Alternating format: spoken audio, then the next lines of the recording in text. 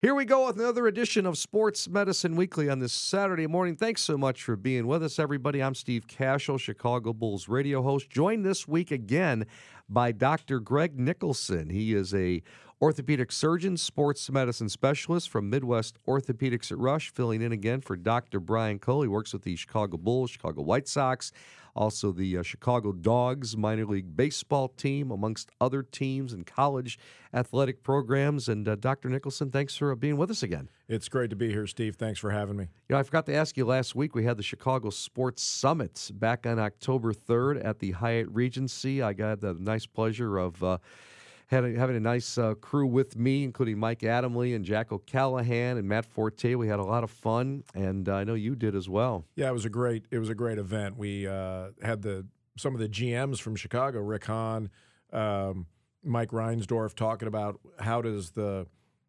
what is the view, from the top level down to the grassroots in Chicago. How do the fans interact? We did a great segment on women in sports, a whole panel of gold medal Olympians, and what they see as the future and what the issues are going forward in women's athletics. So it was a great event. Yeah, we invite you next year. It's always usually that first Wednesday or so in October, Chicago Sports Summit, and getting bigger and better. It's the second one I attended and got to be one of the moderators and had a great time put on by Midwest Orthopedics at Rush. We're going to dive right into this show, Dr. Nicholson, and get someone on that is really interesting here.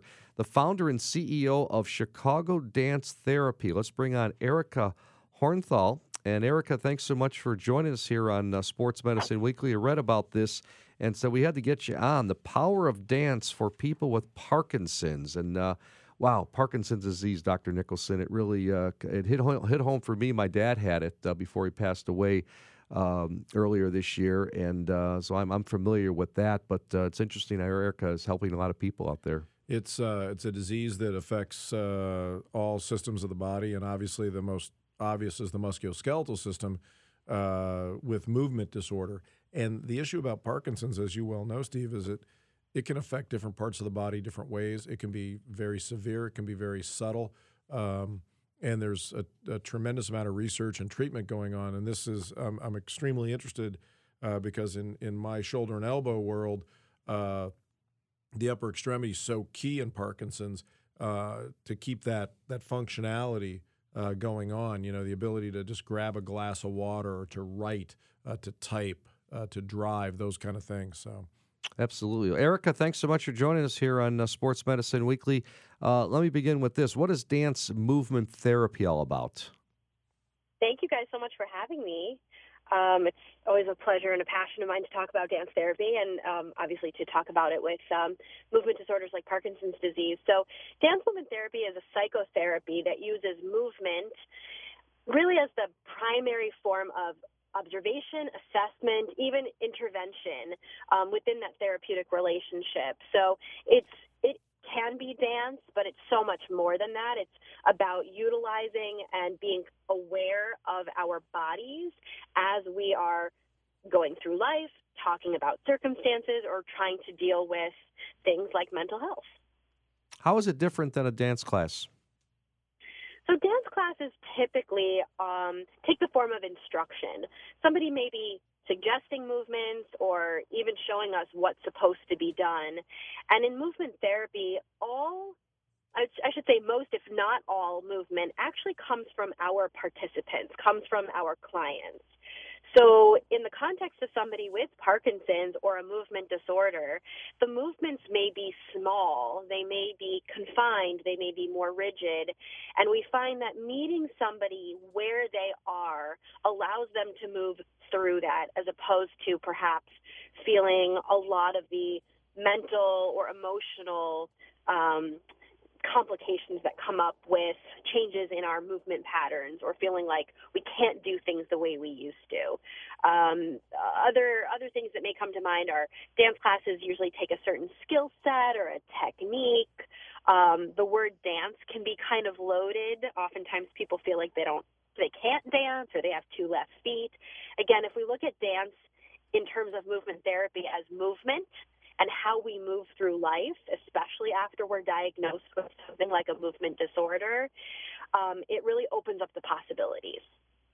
So let me now correct me if I'm wrong here, but it sounds as if, a dance therapy class, like you're saying, would say, okay, patient, I want you to master this or do that. But what it sounds like what you're saying is, hey, whatever your movement is, whatever you're doing, let's enhance that. And so they're not afraid of failing into, like you said, 2 left feet or a dance move that they can't do, but we're maximizing their ability for what they can do. Is that correct? Absolutely. Another piece of movement therapy is it's dealing with that mind-body connection. My mind may be thinking one thing while my body is doing another, or vice versa. It's also dealing with the mental aspect of what happens while we're dealing with a diagnosis, through the diagnosis, or just while we are witnessing the changes that our body is taking, and what role that plays on our mental health, having to sit with or, notice how my body is moving differently can take on, people express a lot of grief, anger, all of these emotions that come with the diagnosis. Specifically with a movement disorder, what movement therapy allows somebody to do is to be present to those emotions as well as the body changes that are happening. So it may allow them to move freer or to embrace more movement because they're able to, in a sense, relax. When we are dealing with something very heavy, it causes tension in the body. So if we can try to relax some of that tension, we can get some more movement out of our muscles, out of our bodies. So we're really trying to play with that balance of mental health and physical health. Within the context of dance, it may be about getting a certain dance move out of it, but it's really trying to meet the person behind the movement, not just the movement itself. We're visiting with the founder and CEO of Chicago Dance Therapy, Erica Hornthal. Steve Cashel here with Dr. Greg Nicholson filling in this week for Dr. Brian Cole. It's Sports Medicine Weekly on this Saturday morning. And wrapping it up with Erica, your website is chicagodancetherapy.com. Want to ask you this because we kind of led in with this as well. How does dance therapy help somebody with Parkinson's disease? So time and time again, when I am working with an individual that has Parkinson's, the movement therapy not only allows for a release, maybe of tension or just an acceptance in the body, which then allows the body to move a little bit more freely, but that mental health aspect where somebody feels empowered or in control over their movements when they feel, out of control most of the time. Finding some self-awareness, self-esteem, confidence, and I think mostly finding a voice, whether your symptoms affect your voice, whether your voice is a part of the symptoms, or just being able to stand up for yourself and kind of run your life.